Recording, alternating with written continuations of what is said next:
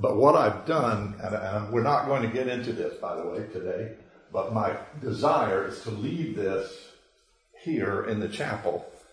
I have no doubt that some 10-year-old will come in and erase it all at some point, sooner rather than later, and then I'll try to attempt to redraw it. But one thing I did want you to see, this red little magnet is where Israel is, and that's what this side of the board is, an enlargement of that red dot. Now, many people over the millennia have put forward theories about why God, why Israel, why that spot geographically, and none of them know.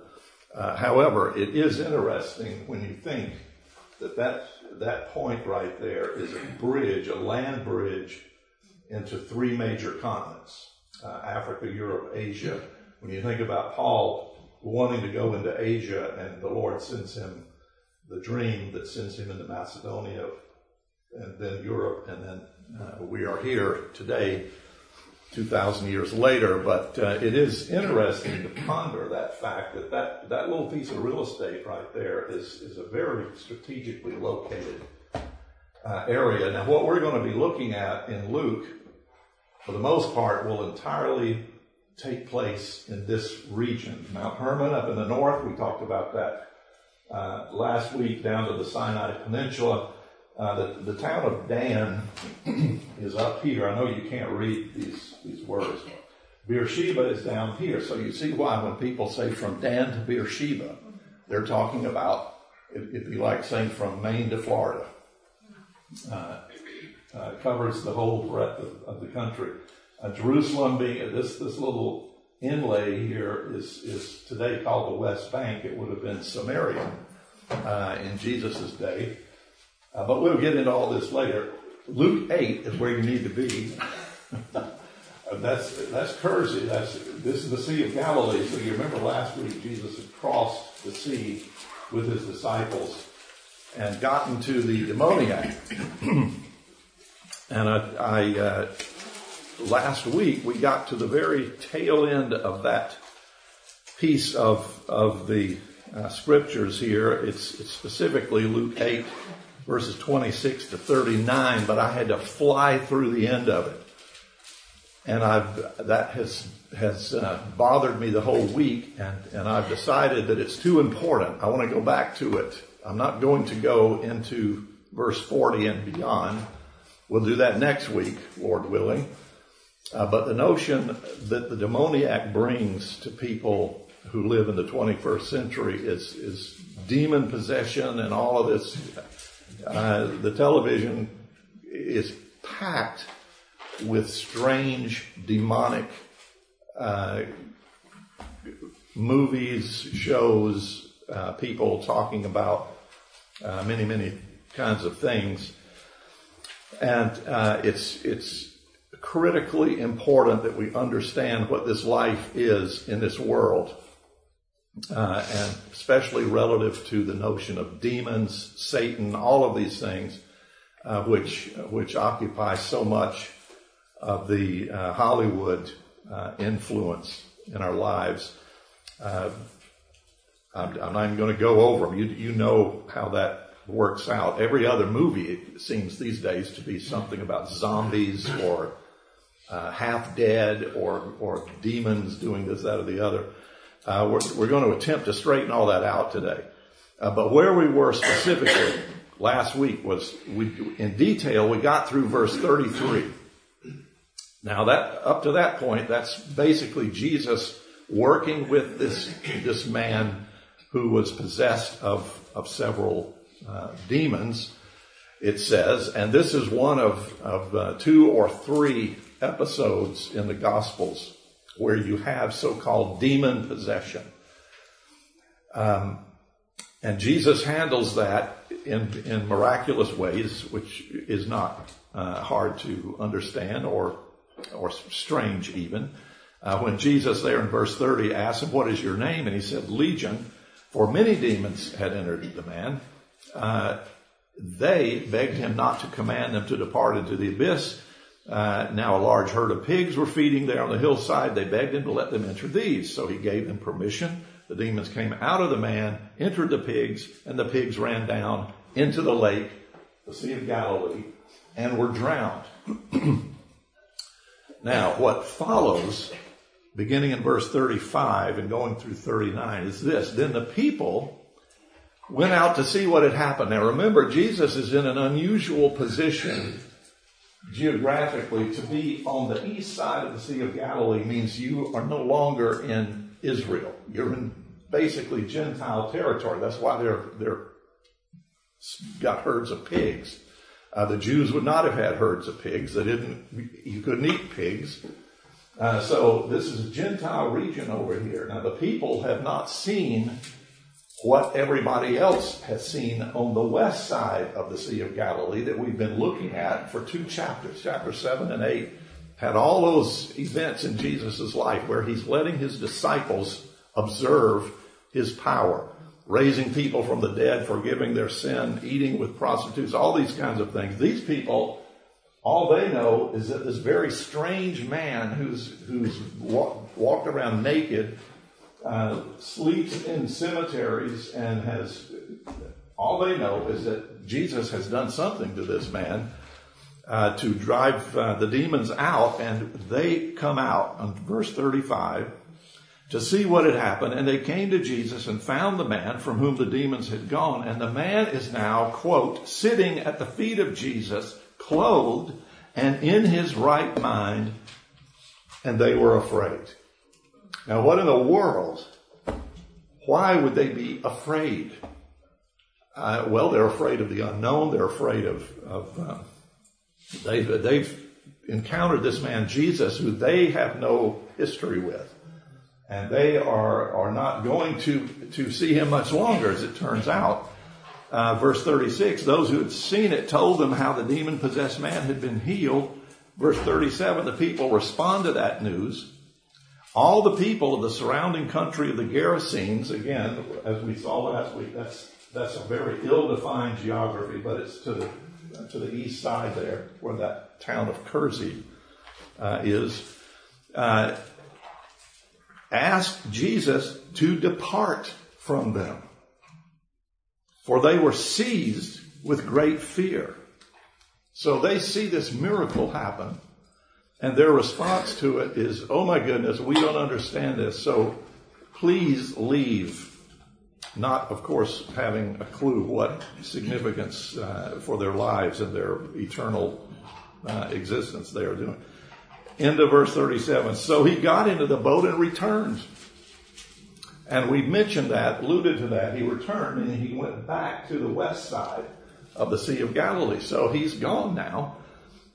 They have this little snippet of an opportunity. Now we're early in Luke. We're in Luke chapter 8. As you move through the Gospels, as you move really from Genesis to Revelation, you're going to see this notion of progressivism moving. And by progressivism, don't associate that any with the Democratic Party. I'm not talking about that kind of progressivism. I'm talking about an enlarging focus that Jesus is going to be dropping hints. What I mean by Genesis to Revelation is you see people like Ruth, people like Rahab, little snippet statements that are enormous in significance. The covenant with Abraham, where God says, you're going to be a blessing to every nation on the earth. You're going to get all of these. But that's got to happen over time, over the appointed time that God has ordained for that to happen. This is one of those little snippets. Jesus goes east. He goes into a territory that would make him unclean just by walking on the ground there. And then he's going to come back, and he's going to do a lot of things where you would expect him to do it. But he's going to keep this forward focus. The disciples, again, are thinking, here's this Jesus, here's this Messiah. He's going to kick the Romans out, send them packing back to Italy. He's going to help Israel. Now, that's not at all what is going on here. Jesus is going to tell the disciples, as you know, when he's about to be exalted and removed from the earth back to the right hand of God in great honor and privilege, He's going to say, okay, I want you guys to stay here in Jerusalem and wait, because your goal is going to be to take this gospel through Judea, through Samaria.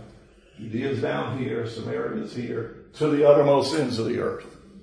This is one little salvo that we're seeing with this demoniac in this particular place. Now the man, in verse 38, the man from whom the demons were cast, he begged that he might be with him, but Jesus sent him away, saying, return to your home, declare how much God has done for you. And he went away, proclaiming throughout the whole city how much Jesus had done for him. Very similar to the woman at the well of Samaria. The people that are touched, people who become Christians, would be a very bad way of describing it, but people that the Lord has moved, that the Holy Spirit has changed their heart, go toward Jesus, and they cannot help but proclaim his life. Others will have a different take, and they'll act like the citizens of the Gerasenes here. They'll say, we don't get away from us. We're either going to get away from you, or you need to get away from us. We don't understand it. We don't want to. That is as true today as it was 2,000 years ago in this episode. Now, the larger issue that I really want to get at through all of this episode is the tendency that so many Christians today have to hear the word demonic, Satan, devil, all of those kinds of words, and to think it's possible that some little event may happen that I will encounter these very bizarre things, possessions, and I need an exorcist perhaps, and I need this, that, or the other. That is an entirely erroneous perspective on Scripture. An entirely erroneous perspective on what it means to be a Christian every single moment of our lives. And I want to show you I mentioned a book 2 weeks ago by David Powlison called Power Encounters. Excellent book where he talks about these kinds of powerful encounters. He goes a little bit beyond just the demonic. But then he wrote a second one, a little bitty thing. You see how little this is? You can literally read it in one sitting. It's called Safe and Sound, Standing Firm in Spiritual Battles. Now, this is not just any old whiteboard.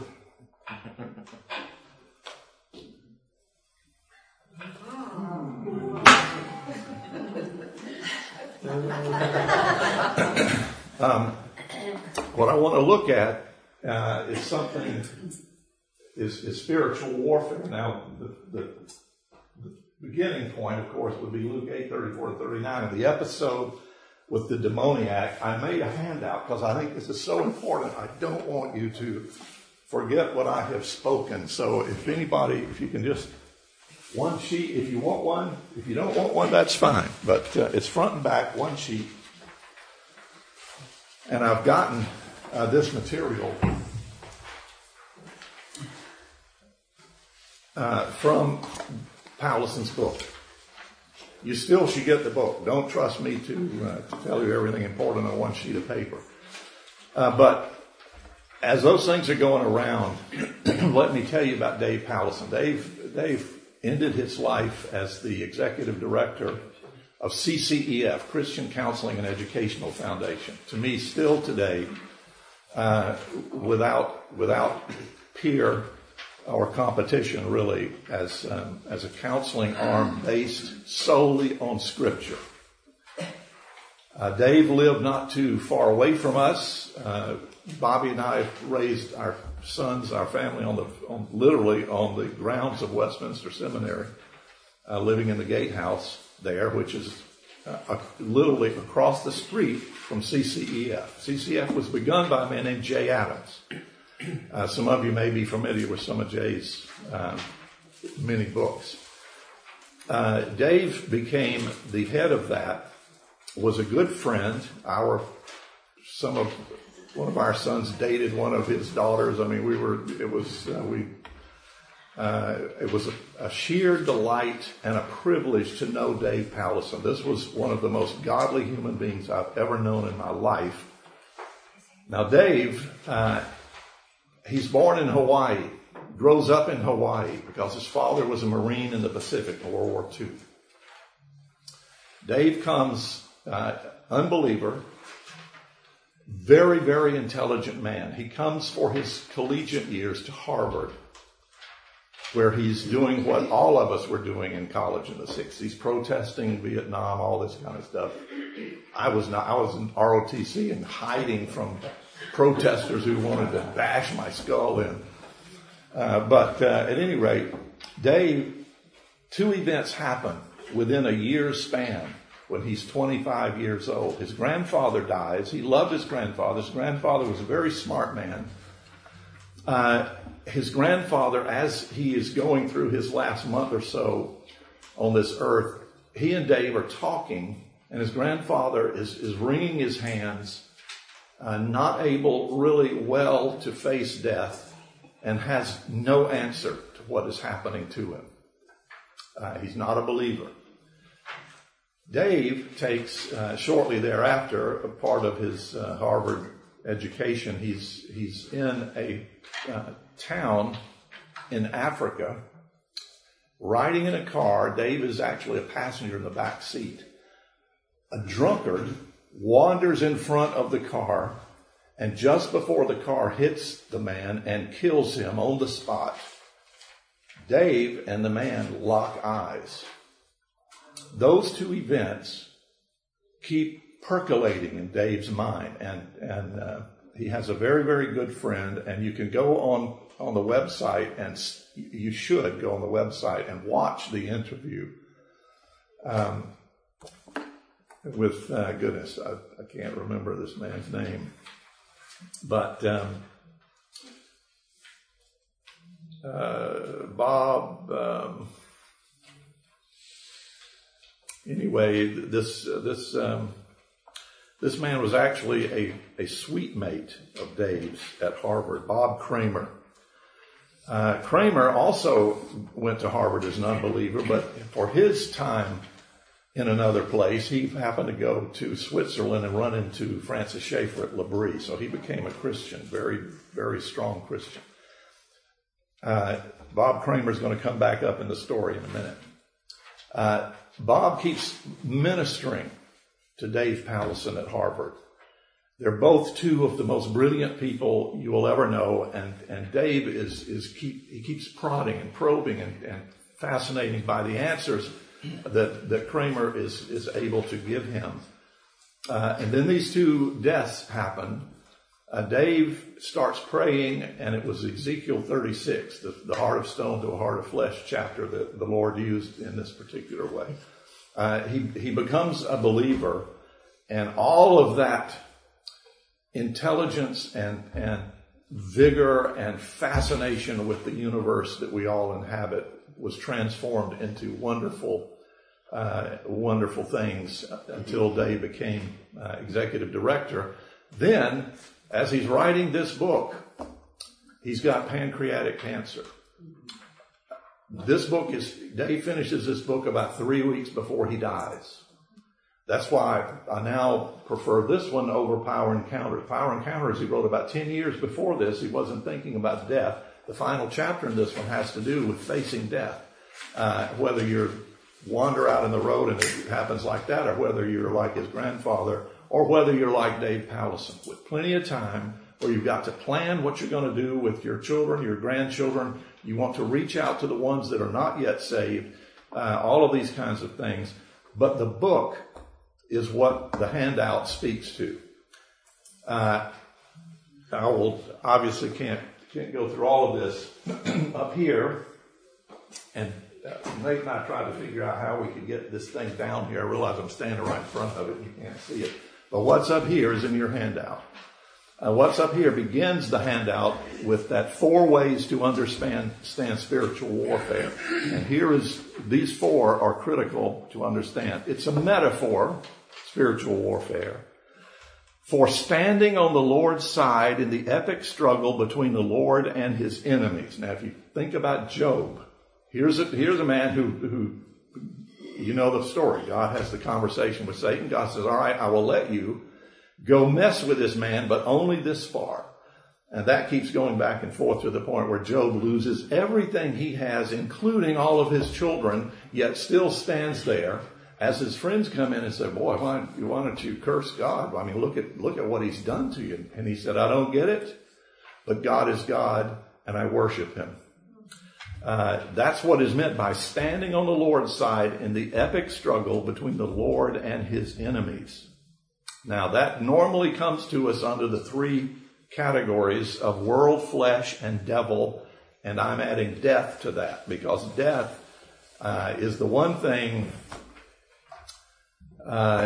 Dave's pastor, another wonderful man, Jack Miller, if you may have read some of his book, Come Back Barbara, about his daughter. Anyway, Miller had a saying once, wish I could remember it. It's something like, the physicians in my church can sometimes save somebody for a period of time. I sometimes have people that live forever. Ultimately, all the doctors' people die, but mine don't. And that's because he was ministering the gospel to them.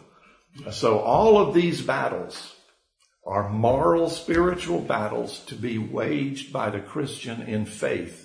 In other words, don't think of demons, demon possession, and bizarre movies like Carrie and all of that kind of stuff. That is not spiritual warfare. Point number 2, it is a moral struggle. What do I mean by that?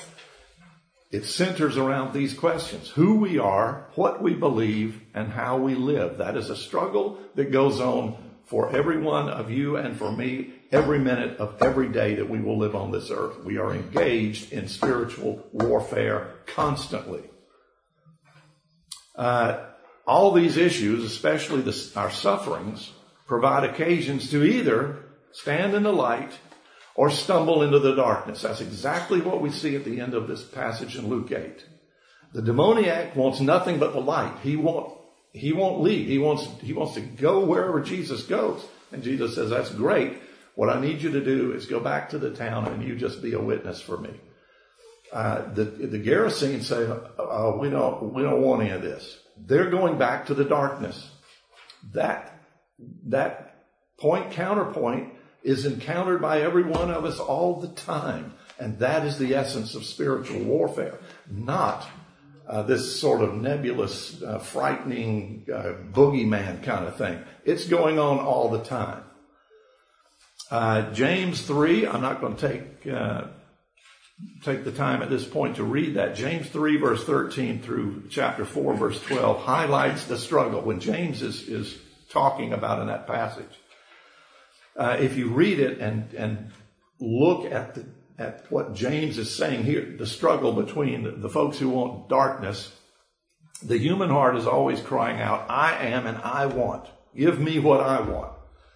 And we see this so many times in Scripture from people. We also see it and know it, unfortunately, in our own hearts and lives.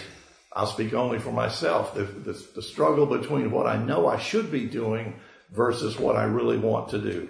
It's a classic all the way back to the Garden of Eden. Noting that repentance before God will make the devil flee. That's one of the important aspects that comes out of that James 3 passage.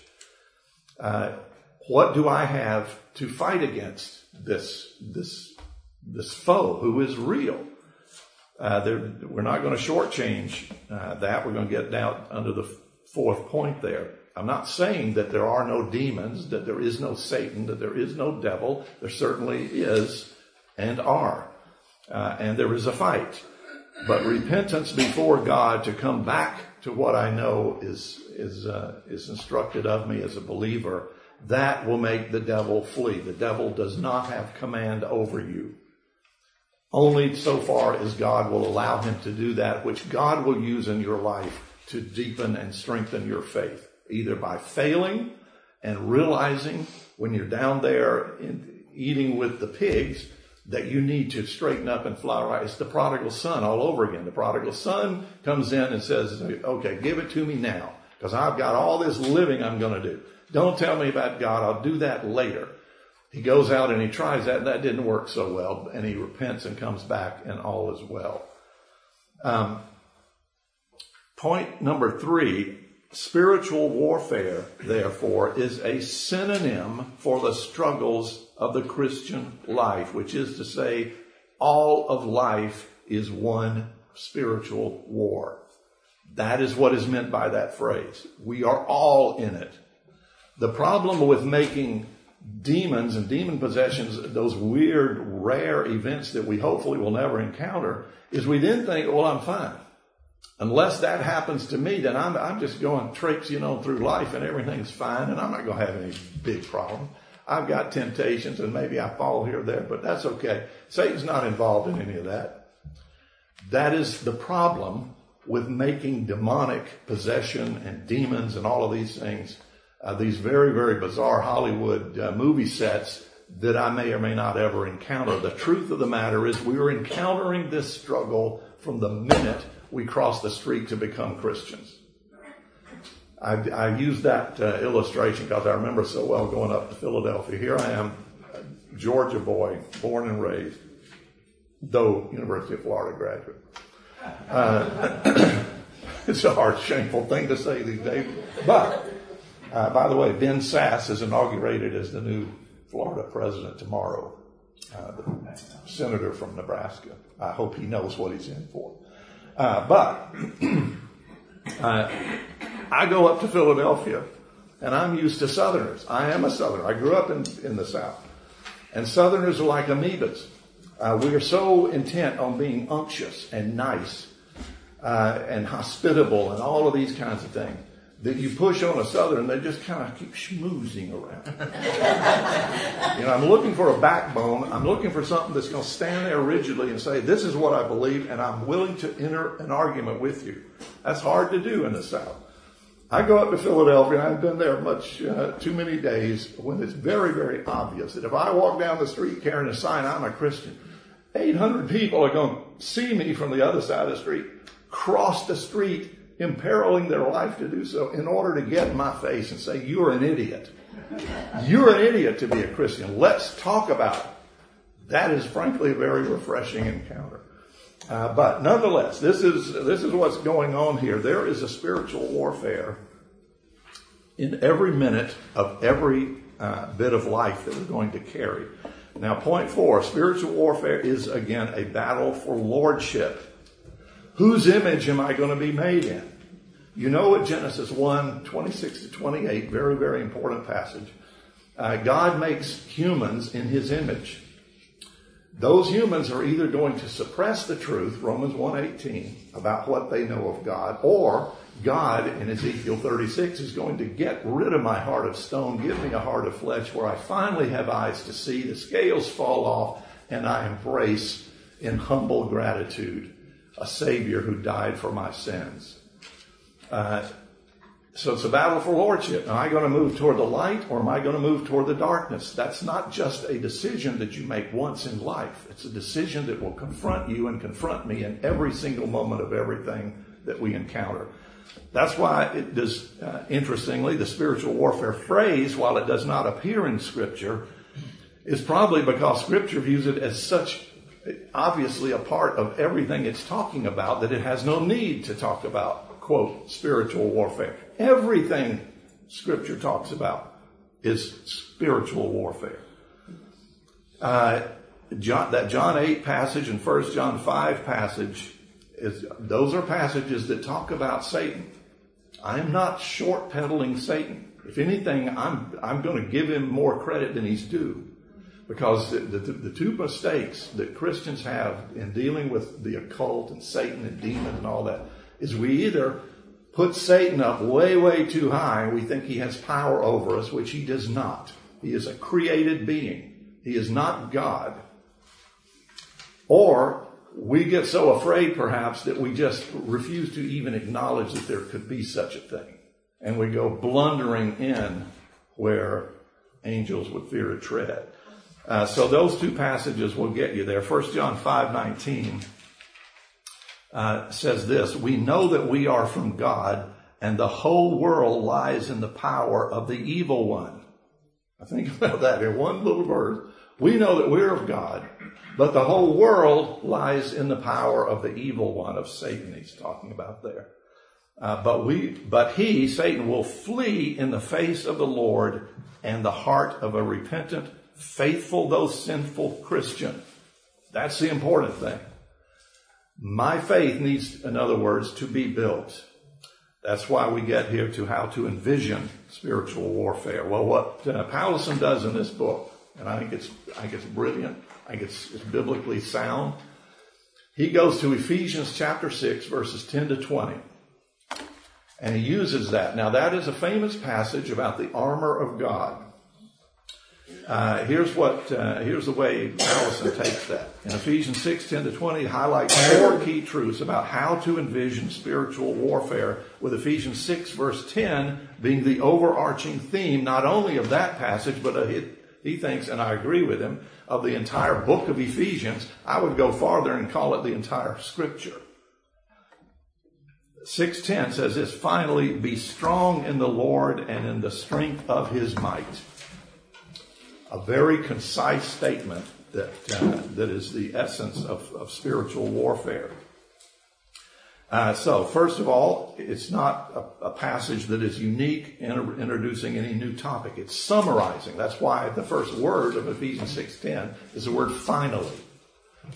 Paul has moved through all of his teachings in Ephesians, gets to the end of it, and it says, finally, to cap it all off, to summarize the whole thing, be strong in the Lord. Here he goes. Number 2, spiritual warfare is done together as the body of Christ. That's why the church is so important. If we wander through this life as an individual Christian and don't get associated with a church, a body of like-minded, like-thinking believers, we make it much, much harder on ourselves. We need one another. Because I know you're struggling, and you know I'm struggling, and there are times when I can't see it, when it's right in front of my face and I can't see it, and I need you to lovingly, hopefully, point it out to me. I need to do the same, and we then need to pray together to get through it in a God-honoring way. So it's something that's done together in the body of Christ. That's why it's the church that the gates of hell, i.e. Satan, will not prevail against. It can prevail against anything and everything else, but it will not prevail against the church. Finally, the third one, the whole armor of God is perhaps better understood. There's no question. Paulus is trying to be careful here. It is not perhaps, it is better understood as complete weaponry. It's a Greek word that doesn't occur very often, and it has a fascinating semantic history if you get into those kinds of things. But what it's talking about is the fully armed, complete weaponry of a person ready for combat. We tend to read Ephesians 6:10 to 20. We envision maybe this little Roman soldier ready to hunker down and take on all the darts of the evil one. That's true as far as it goes, but it's the wrong perspective on the passage. This is an offense. We're all familiar in the sports world that the best defense is a good offense. Well, that's true in spades in the Christian environment. So this passage is talking, will it have some defensive aspect? Yes, it will, but preeminently it's offensive, not defensive. That's what point 4 gets to. It's mounting an offense, not merely playing defense. If you read that passage of 2 Corinthians 6:7, it's stunning how Paul describes what he calls, quote, his weapons of righteousness. He's not talking about, I'm just going to sit here and hunker down. He's talking about the weapons that he has of righteousness from God. When he gets to Ephesians 6:10 to 20, I've given you the normal 7 aspects of that passage: the belt of truth, the breastplate of righteousness, the shoes of the gospel of peace. This is all in the back of your handout. the shield of faith, the helmet of salvation, the sword of the Spirit. I just didn't underline and bold that. There's no significance to the fact that I blew it there. And then finally, praying at all times. Now, praying, we sometimes perhaps don't understand what a weaponology there is in prayer. There's a man named William Gurnall, or Gurnall, I never have known how to pronounce that. He was a Puritan. This is a guy born about 1616. He's really famous for one book called The Whole Armor of God. It's a book on Ephesians 6:10-20. It is 1,250 pages long. It is glorious. It is easily read. It's not quickly read, but it is easily read and full of things that will encourage you as a believer. 300 plus pages of that are devoted to prayer.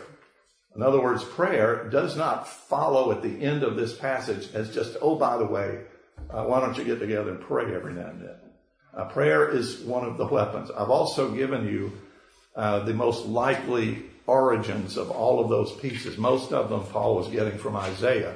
If you read those passages, one of them from the book of Psalms, you'll see that. And then finally, Powlison, because he was a counselor and head of the Christian Counseling and Educational Foundation, he goes into combat in the spiritual wars. He says that in virtually if you take every single person, every Christian, every believer who comes in for counseling, he thinks you can lump virtually all of them together in the three categories of problems with anger, problems with fear, problems with escapism. And I've given you a couple of categories of each of those. People who are bitter, people who grumble all the time, people who complain all the time, angry people, people fear, paranoia, everything to panic attacks, to anxiety and worry. Escapism would be all of the addictions that we have this in our lives this time. Even animistic cultures. There's a fascinating 2 or 3 pages in here. Powlison spent a lot of time in Uganda, in Africa. Now, if you think about the continent of Africa, we tend to think of the dark continent. There's a whole lot of weird things going on. Witchcraft, witch doctors, all of these kinds of things. And by the way, if you pander to Satan, he'll fulfill your panderings, and you'll meet more of him than you would like. But the assumption we have is that, well, obviously Christianity, I don't know what we're going to do with this witch doctor over here, with these weird things going on. Powlison has a very good friend who went into, as a missionary to Africa, who encountered all of this and tried to meet it in kind, and it failed utterly. Then he simply went back to Scripture, and he said, you need to believe in Jesus Christ, repent of your sins, and that turned the animistic cultures around, just like it turns any other culture around. In other words, this book is the secret, the way to live. Come to the light, and the power that is in Jesus Christ, the power of God, exhibited and perhaps handled in a way through the Holy Spirit, through the power of the Holy Spirit, will solve any spiritual problem, whether in deepest, darkest Africa or in brightest day, yet utterly sinful America.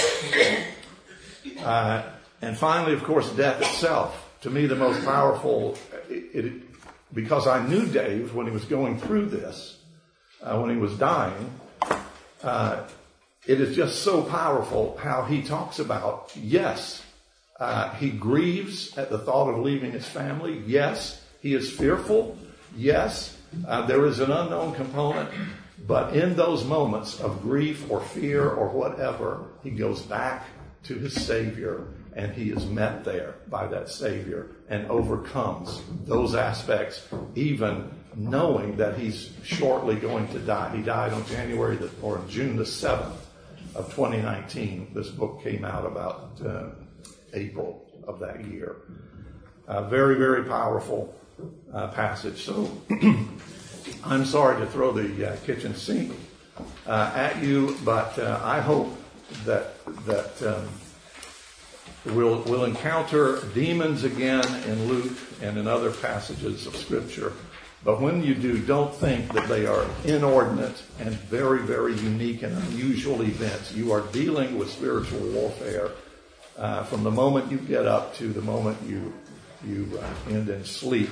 Let me close by reading just a couple of passages for you. I want to begin in the 49th Psalm. Beautiful, beautiful passage. 49, I want to read just two verses, 14 and 15. Deliver me from blood guiltiness, O God of my salvation, and my tongue will sing aloud of your righteousness. O Lord, open my lips and my mouth. I'm reading in Psalm 51. Skip 2 pages. I'm sorry. Psalm 49, 14 and 15. Like sheep. Now here's the psalmist is talking about people who are not following Jesus. Like sheep, they are appointed for Sheol, for hell. Death shall be their shepherd, rather than Jesus Christ being the shepherd of the sheep. Death is their shepherd. And the upright shall rule over them in the morning. Their form shall be consumed in Sheol with no place to dwell. But God, verse 15, you always want to perk your ears up when you hear that phrase, but God. But God will ransom my soul from the power of Sheol, for he will receive me. I want to go then to Psalm 56. Psalm 56 is when David is fleeing Saul. And of all places, he goes to Gath. Gath was the hometown of Goliath. You can imagine how David would be received in Gath. Psalm 56, verses 8 to 11. You have kept count of my tossings. Put my tears in your bottle. Are they not in your book? Then my enemies will turn back in the day when I call. This I know, that God is for me. In God, whose word I praise. In the Lord, whose word I praise. In God I trust. I shall not be afraid. What can man do to me? And I'm going to close with a couple of verses from Hebrews and 2 Corinthians. Hebrews 2, 14 to 15. Since therefore the children share in flesh and blood, he himself likewise partook of the same things, that through death he might destroy the one who has the power of death, that is, the devil, and deliver all those who through fear of death were subject to lifelong slavery. 2 Corinthians 4, 16 to 18. So we do not lose heart. Though our outer self is wasting away, our inner self is being renewed day by day. For this light momentary affliction is preparing for us an eternal weight of glory beyond all comparison, as we look not to the things that are seen, but to the things that are unseen. For the things that are seen are transient, but the things that are unseen are eternal.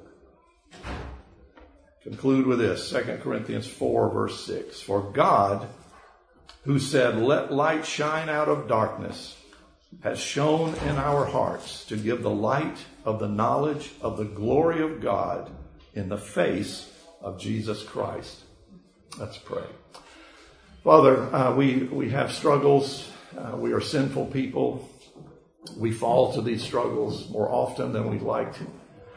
But Father, ultimately, even though every moment of our lives is a battle of spiritual warfare, we have the victory because your Son has come and taken our sins upon himself, nailed them forever to that tree, past sins, present sins, any sins we will commit going forward, and given us the promise, the absolute guarantee of eternal life. Father, we do thank you that in our hearts we have been given this light of the knowledge of the glory of God found in the face of your Son, Jesus Christ, in whose name we pray. Amen.